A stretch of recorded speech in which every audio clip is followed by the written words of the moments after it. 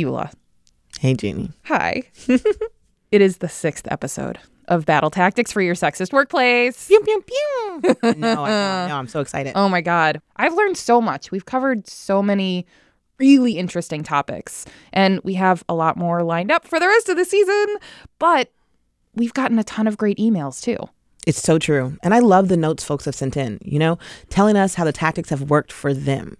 Keep spreading the word, y'all, and do send us your tactics. Remember, if you've ever had a job, you are a tactician. Yes, you are. We've also gotten a lot of stories from listeners about stuff they're facing at work and requests for tactics to counter that stuff. Yes. And that's actually a little bit harder for us to answer. So we're going to be responding to some of those stories and questions today. And we brought in some muscle to help. Massive muscle.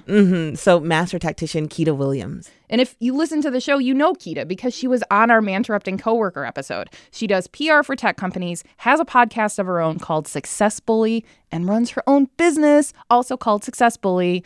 And Keita, we have so many questions. Yay. For you to help us with in this episode. I'm so excited. So are y'all ready for this? Yes. Ready. Let's get to it, Jeannie. Yes. This is Battle Tactics for Your Sexist Workplace. I'm Eula Scott Bino. I'm Jeannie Yandel. And yes, your workplace is sexist. Even if you'd never write into a podcast. And even if you sent us a letter saying we're sexist for saying your workplace is sexist. Yeah, we've totally gotten those emails. Oh my God, we get those emails all the time.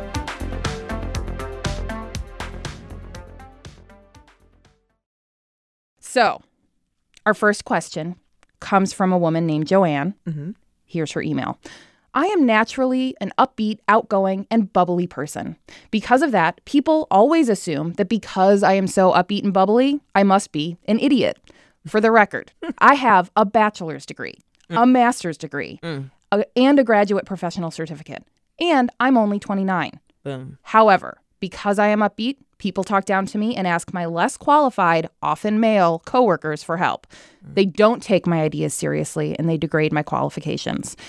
Is there any way you could provide some tactics to overcome this problem? Oh, I have a couple thoughts. I sketched them down. Yes, Keita. It sounds like the problem is just being taken seriously. Yes. And so a couple thoughts on that one. This is going to sound really off color, but watch the upward tonation. Oh. If everything you're saying sounds like it's a question, people tend to not take it seriously. So I was there and I said this. Right. If everything and every statement out of your mouth, especially if you're laying out a strategic plan, ends with upward tonation, it sounds like you are not confident. Ooh. And it also sounds like you're guessing, right? So, and that's something you can practice in your bathroom mirror, just like how you present statements, because that little tweak, you'll find that you come across like you're owning the space. Right. So that I don't know if you're an upward tonator, but try that one. Yeah. Walk around in it. Let me know how it works. Okay. And so that's one little nugget. The other thing is show up as the best version of yourself. Mm-hmm. Be prepared. I always think in threes. So when I present an idea, I think with 3 bullet points. This is this, this, and this. This is why we're doing it. This, this, and this. And the human brain can't process more than 3 points at a time. So if you could think of it in 3 bullet points, you come across tighter. You come across like, you came to win. Because I thought this through and this is why it's going to work. And here's my 3 points. We had a radio trainer who told us the same thing. You can't do more than 3 things at a time. It's amazing. Yeah. It's such a smart tactic. Yeah. I was thinking about this question you and I found myself channeling another guest, Ginger McKnight Chavers, who was our guest on the Beyonce episode. Mm-hmm. And she talked about, I know, nobody's in the room with us, but Keita's mouthing that she loved it. We love Ginger. But she talked about the idea of getting clear on where you want to go in your career, and then the path sort of becomes clear as well.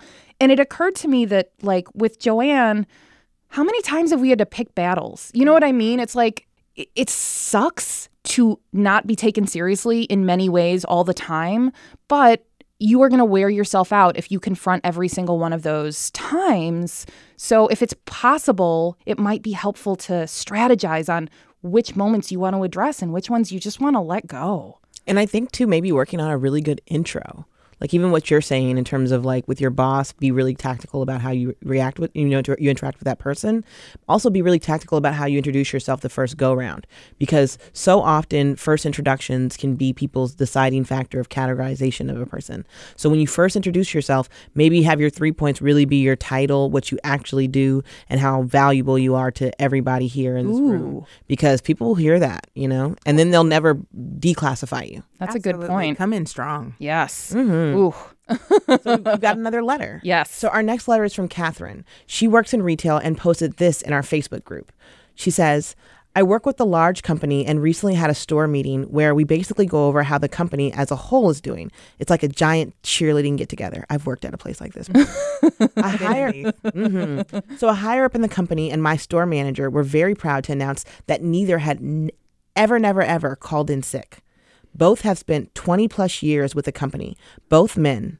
I feel like these are privileged statements, not outright sexist, but it's gotten further and further under my skin. So many women have to call in to care for sick family members, or because of, cramp suck. Yes, they do. One of them is a father, which means he's never called in sick if his kids got sick. Am I being overly sensitive as a mom to a 3-year-old, or is it just another example of ways women are being oppressed in small ways? Keita, what do you think? Perfect attendance and not using your sick time is not a badge of honor. Glad you're 100% healthy, but you probably came into work with a cold and gave it to everybody else. Yes. This is exactly what I was thinking when I read this You letter. probably have gotten everyone else sick. Yes. And I think that this is a really interesting thing that I think that when you look at, I'm not a super expert on this, but when you look at how other countries work, and how they have shorter work weeks and less hours that they're putting into driving company initiatives, it's almost like we are encouraged and rewarded to wear ourselves out. Yes. Right? Which there is a better way to work. Right? And I think that it unfairly penalizes women who have these, you have your mom CEO role and then you still have your full-time job. And so, I think it's unfair, but how do you create that change? How do you create a dialogue around how you're using your sick time, and that gets into crossing into legalities and that sort of thing? Because most of the time, I can't even tell you why I'm sick from an HR standpoint, or I don't have to disclose that kind of information. What do you think she could do about her relationship with these men who are making it seem like calling out is, something to be ashamed of? Yeah, that feels like the bigger question. It's not like, is this sexist? I think, yeah, it is. But but what do you do about it? Well, I think if it was a one-on-one conversation, and we've called this guy Gary before, right? So if Gary got in my face about his Gary, if Gary got in my face about his perfect attendance and not using his sick time, I would probably say something along the lines of, "Oh my goodness, it must be awesome to be in perfect health. Good on you." Yep. Some of us don't have that option, and I would chop her out. Yes. That's good. That's it. Yeah. But I wouldn't necessarily It must be nice to be in such great health. It must be so nice. Mm-hmm. Look at you.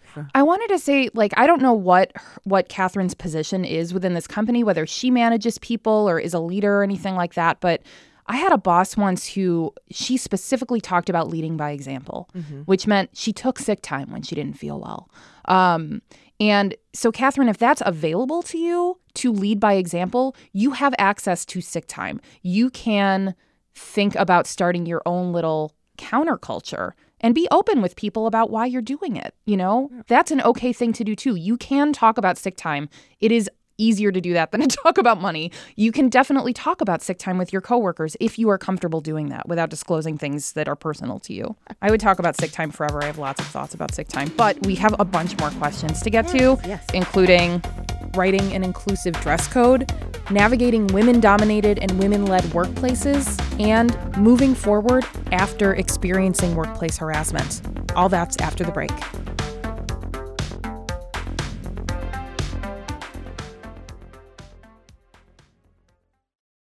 We're back with more of your questions, and this first one is from Kira. She's a librarian in North Carolina, and she wants to know more about gender policing in so-called pink-collar jobs, right? These are jobs like nursing, librarianship, daycare, where most of the workforce is comprised of women. Kira writes, I've noticed women policing other women when deviating from already sexist gender norms in the workplace. She's talking about stuff like emotional labor, party planning, sublimating competition, that kind of thing. So first of all, Kita, have you ever seen or experienced women policing other women at work? Oh, yes, of course. I was recently asked about my thoughts on the design of the office and like giving feedback on how we can make the office prettier. Oh. And that's not my core job function. Like, I have some referrals for you for people that do that, but that's not my area of expertise. Even Yeah. the referrals isn't your job. No, I was being nice. Yeah, you were being nice. And I'm a fan of per our conversation emails. Oh, Yeah, like per our conversation. yeah, Outlining this is not my area of expertise. yeah. But here are 3 power women, women promoting other women who can help with this. How would you suggest Kira approach this?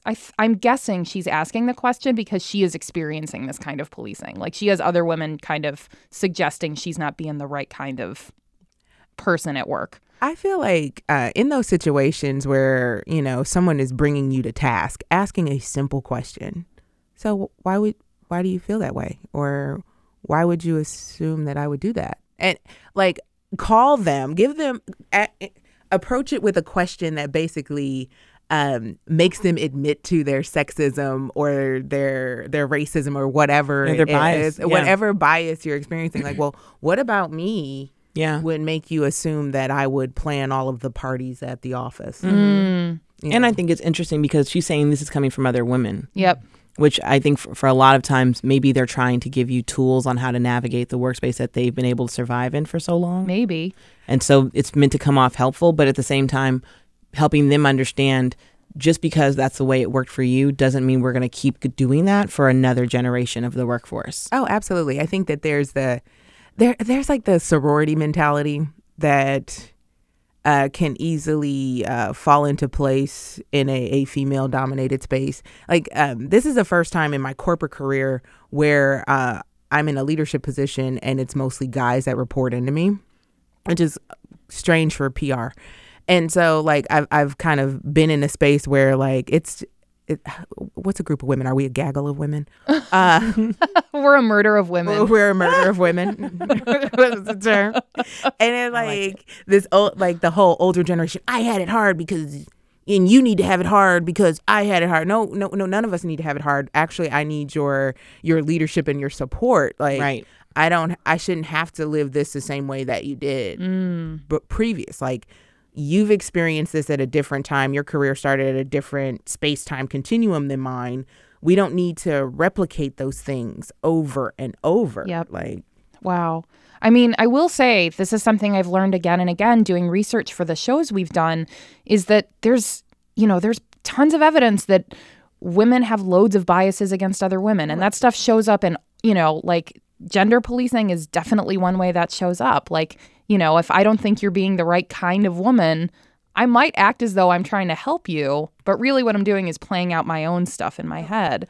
I love your idea of just asking really neutral questions, W5 and how questions. right. What makes you say that about me? Like, is it something I'm wearing today? Yeah. Would What- lead you to believe yeah. I'm a party planner. Why do you think this is a problem? I mean, those are great, neutral. And Kira, maybe you've already tried this. I would love to know how those conversations go. If you haven't tried this yet and you are willing to try, definitely shoot us an email and let us know how that goes. I need the outcome. I need closure. Yes. Okay, we have another listener who works at an athletic specialty retail store and wants to remain anonymous. So here's what she has to say. Our company is updating our sexual harassment policy, and dress code came up as part of this discussion. While we are reworking the dress code, I want to find language that doesn't put more of a burden or more restrictions on any particular gender. We are a fairly casual work environment, but still want to look professional. But that can mean different things to different people. So, what advice can you give us for drafting a fair and inclusive dress code in the workplace? Kita, any ideas? If you have to put parameters on it, because like business casual is such a broad term, right? And when I think of an athletic retailer, I'm assuming if you're in a retail store, you're wearing some type of uniform or like there's some, khaki slacks, red shirt, or whatever it is. But I think we have to like give examples without coming across as on an attack. Like, okay, skirt length, the appropriate length of a skirt is the here are the inches, right? Now, coming in just under 6 foot, that may not work for me, but just like the being clear about what appropriate means in that space. Yeah. I can understand if you're working in an athletic retailer that you're going to be bending and grabbing things and you may have to demo products. So you probably don't want to wear something that with the wrong movement, it shouldn't be your breakaway pants. You know, it should not be your Magic Mike pants. On that day. Save those for home. No, I'm talking about the guys. Don't wear your Magic Mike pants. That's just a good rule for life. A rule for life. Yeah. Don't wear your breakaway pants to work. So can you do your job in this look? Right. Yeah. So like I know that as much as I like to wear a party frock, it's not always gonna work for if I'm running around, you know, transitioning from entrepreneur to employee every day. I can't wear a dress with tulle and sequins on it because I'm going to get snagged. Something's going to ride up. People are going to get flashed. It's going to be a bad experience for all parties involved, or a good experience. I don't know. Yeah, depends on if I'm your. I like the idea of function, though. Yeah. I mean, I was reading about there's actually the Human Rights Campaign has a whole bunch of guidelines for writing inclusive dress codes, which I mean, it was a really interesting kind of internet wormhole to go down. And it turns out that one of the things that they talk about, and I found this really helpful, is like, it's not so much about the language you use. I mean, yes, staying away from like, you know, sort of like women have to wear dresses, men have to wear pants, like that kind of gender stuff. And is, you know, they don't like that, but it's about the enforcement. Like that's really where it comes in. Like if there's, you know, like shaming people for wearing the wrong thing is not the right thing to do. No. Measuring skirt length or pointing out spaghetti straps, like that's not the right thing to do. So it might be helpful to have a group conversation about what is the most functional group of clothing that you can all wear, and then talk about how to enforce that dress code and maintain it in a way that feels positive. So the code itself isn't the most important thing, according to what I've read. It's really how leadership enforces that, which, you know, somebody who went to Catholic school with a dress code for 12 years makes a ton of sense to me. Okay, so here is our last email, guys. Ooh. I know. It comes from Candace. She works in biotech here in Seattle. And I thought her question was a tough one. I'm curious to know what you guys have to say about it. So Candace wants to know about what happens after, quote, you left a job early because you couldn't take the harassment. You didn't pursue legal action. You just left. And Candace continues, I'm positive I'm not the only one who's done this. So what are some things you can do to first heal and then second, to explain to future employers your short stay at that job versus just leaving it off the resume altogether? So it's like, how do you recover from that? And then how do you spin it to future employers? That little blip on your resume. I've personally lived this one. So I think for personal healing, understanding that was not about you. That was the perpetrator, the culture, that was their problem. Yeah. And that not to take that feeling with you. Right. So and that, you know, get the support you need around that. And if that's getting some talk therapy, whatever, do what you need to do to heal. And no, it's not you. Right. What I think in terms of how I've approached it, and I don't know if this is like broad stroke advice, in the early in the recruiting process, when you're actually talking to the recruiter and or HR manager or whoever's kind of reaching out to you, I would share that with them because that's private information, right? So like I can say, this is the reason I left, and keep it real high level so you're not bashing your past employer, so you're not creating a legal scenario that you can't walk it back from, but letting them know I experienced some unconscious bias that made me uncomfortable. The organization was not in a position to change, so I decided to take my talent elsewhere. I love that. And practice it. Yeah. In the actual interview, if you're on the spot with the hiring manager, and they ask you what happened, know that you don't have to share that information, for one thing. Like, legally, you don't have to share that, right? But practice your message points. Like, I was looking for a better opportunity. What I thought the role was going to be versus what it played out to be are two very different things. And I wanted to explore other opportunities and practice it. Practice landing the plane on that one. What are your message points around it? Because no one wants to hear the messy story, right? Like, your resume is to get you the interview. The interview is to get you the job. And like, that's the messy details is a conversation to have with your friends, right? In that scenario, do some practice interviews. Like, if you've had to leave. I am pointing at Keita because I love that so much. Oh my God. Practice interviews with your friends, but also like apply for stuff you're not really interested in so you can practice it in a real world scenario. And just like work through it, like have your message points. And if they press, I literally just had this a few weeks ago.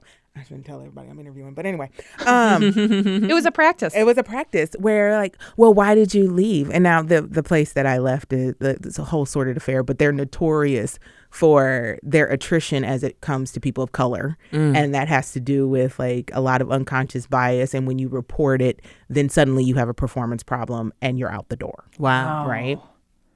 And so I just positioned it at budgets were cut. The team resources were reallocated and I was back in the job market. Yep. And this particular person interviewing me like had so many follow-up questions like, well, why didn't they just do this? Why didn't they just do that? Why don't they just do this? And I'm like, I don't want to work for you. Because like she got like accusatory tone. And I'm like, well, that's not the way it played out. Yeah. I mean, you bring up a really good point, which is that also, you know, Candace might be in a little bit more position of power than she realizes.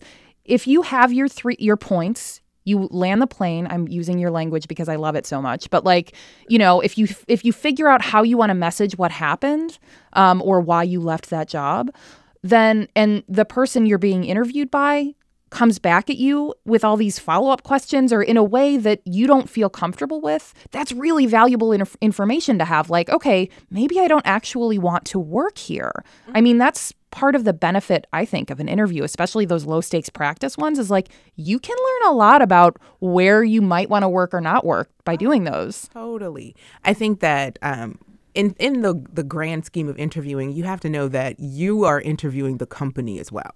Right. And like asking questions about, you know, just like you get the scenario-based questions. Yes. You can turn that around on who's interviewing you and ask them scenario-based questions too. Oh my gosh. So I just fell in love with you a little bit for saying that, Keita. That's so Wait good. a minute. Because they always ask, do you have any questions for us? And I have never said, well, how do you guys handle workplace sexual harassment? That'll rock somebody on their heels, I guarantee I'm gonna you. like book an interview just to ask that to report back. Like, so and when it comes to workplace harassment, sexual harassment, how do you enforce the company policy? Yeah. We're not necessarily suggesting you try that, Candace. I just want to know. Yes. I'm just saying. You can get a feel for things, and you can get a feel for someone's management style. You can get a feel for the team dynamic. And if the role keeps coming up, people aren't staying in the That's role an excellent for piece a of long information. time, that is a red flag. Yes. Yeah. So. Okay. Too good. Okay, so we have to wrap things up here. Yeah, but sadly we do. before we go, we have one more thing to say. Yes. So, Eula, at the beginning of the show, you said this. If you've ever had a job, you're a tactician. Yes, I need to affirm this. Yes, you are. Yeah. So, if you have tactics for any of the listeners whose emails and posts we read, please tell us about them. We want to share them. So join our Facebook group, BTSW Podcast. Email us at btsw@kuow.org. Yes. But also, there are so many more emails and Facebook posts we didn't get in this episode. And we want to do more episodes like this. So keep your questions and stories and show suggestions coming. They really help us make the show better. And speaking of making the show better, Speaking of, Keita Williams, Hey. Badass Petition, Success Bully, thank you so much for being here. We love talking to you. Oh, thank you for having me. It's always a pleasure. Come back anytime, honestly. yes. Yeah. So Jeannie and Keita, in this long uphill battle of fighting sexism at work, I'm still willing to pull my load if y'all are willing to pull yours. Absolutely. Oh, hell yes. Battle Tactics for Your Sexist Workplace is a production of KUOW in Seattle. Caroline Chamberlain Gomez, who has all the names, edited this episode. You also have all the good ideas. Our producer is the marvelous Maiwa Aina. Oh, no. And special thanks to Jim Gates, always. And Brandon Sweeney is our managing producer. This podcast was inspired by the book Feminist Fight Club, written by Jessica Bennett. And our theme music was composed by Kessia Gordon. Keep up a good fight. See you next time.